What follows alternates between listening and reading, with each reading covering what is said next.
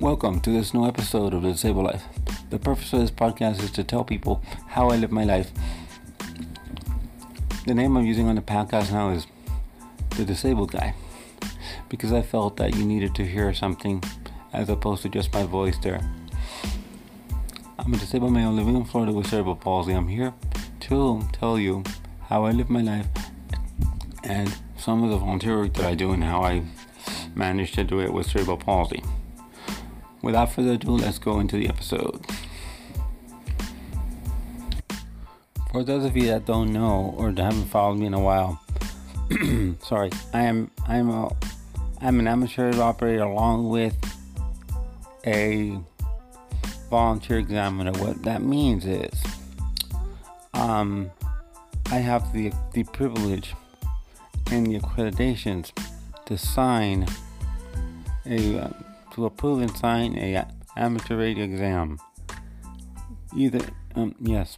What I'm going to talk to you about today is the differences on how things are done now as opposed to when I started. Okay, when I started doing amateur radio exams, we had to do them on paper. What I meant by on paper is that, okay, the candidates would take the test in person with us at a test site, like for example, Miami-Dade Emergency Operations Center, or Miami-Dade EOC, or any club, any place like that. It could be even done in a house. So, okay, so then we take that and we would hand grade that, like teachers have an answer sheet, and we would grade that by hand, and we would count them up, and we would do everything like a teacher does or a college professor in the old days. So we would do this. So we'd go ahead and fill out the forms and sign the paperwork. What it meant that when we sign the paperwork, what it means is we're approving and people pass the exam. We would have to sign one paper for us called a VE roster, and another paper, and the candidates would have to sign the VEC 605, and then when they pass the exam, they'll fill that out.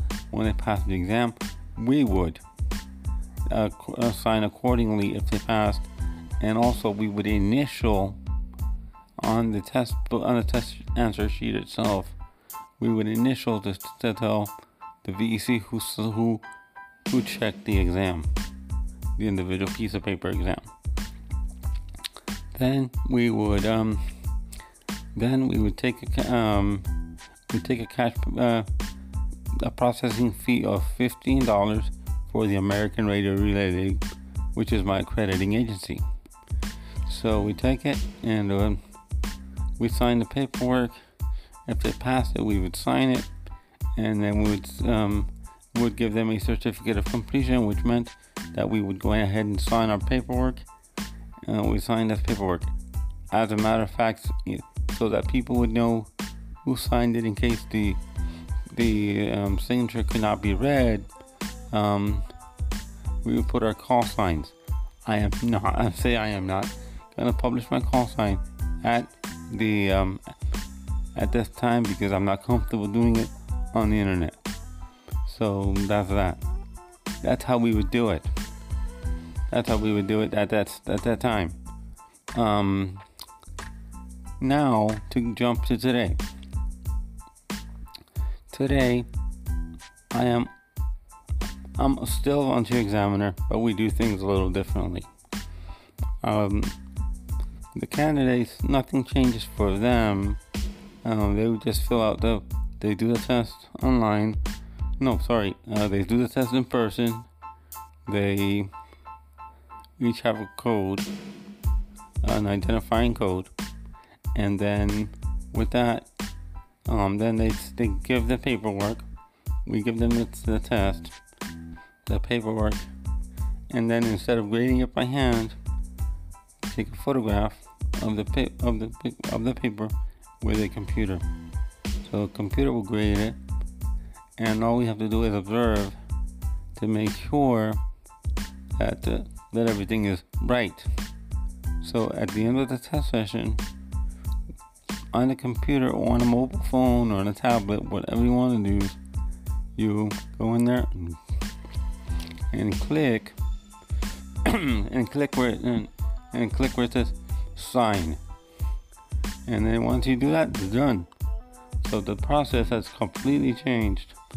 As a matter of fact, sometime soon, I cannot say exactly when it is, I am going to bring aboard, with his agreement already, our local volunteer examiner coordinator. I'm not going to mention his name just yet, but yes, he's a friend of mine. I'm going to bring him aboard, and we're going to talk about things from his perspective, how he likes doing this way now, as opposed to the other way that things were being done. Okay, so with that, yeah, it's a completely different system. I enjoy the system better. What pushed the system? It was the situation with COVID. That's what pushed the system. Yes, this one is coming out on Saturday. I'm doing it a little bit early because I have things I need to do on Saturday. I'll be doing things on Saturday. So I wanted to make sure that I have a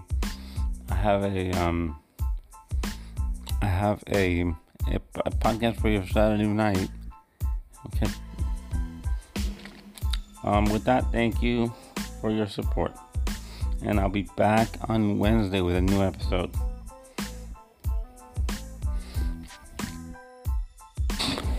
In closing, let me say thank you for listening to this episode of The Disabled Life.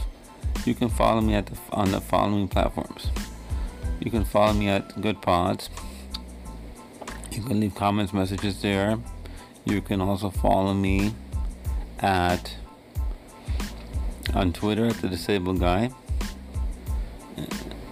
And you can also listen to me on Apple Podcast, Google Podcast, Spotify, and many others. Once again, thank you for listening, and I'll also give you my email.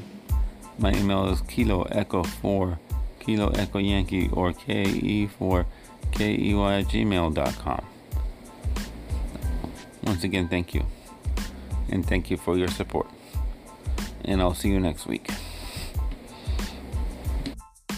When I recorded this outro, I did not realize that you could also leave star ratings on.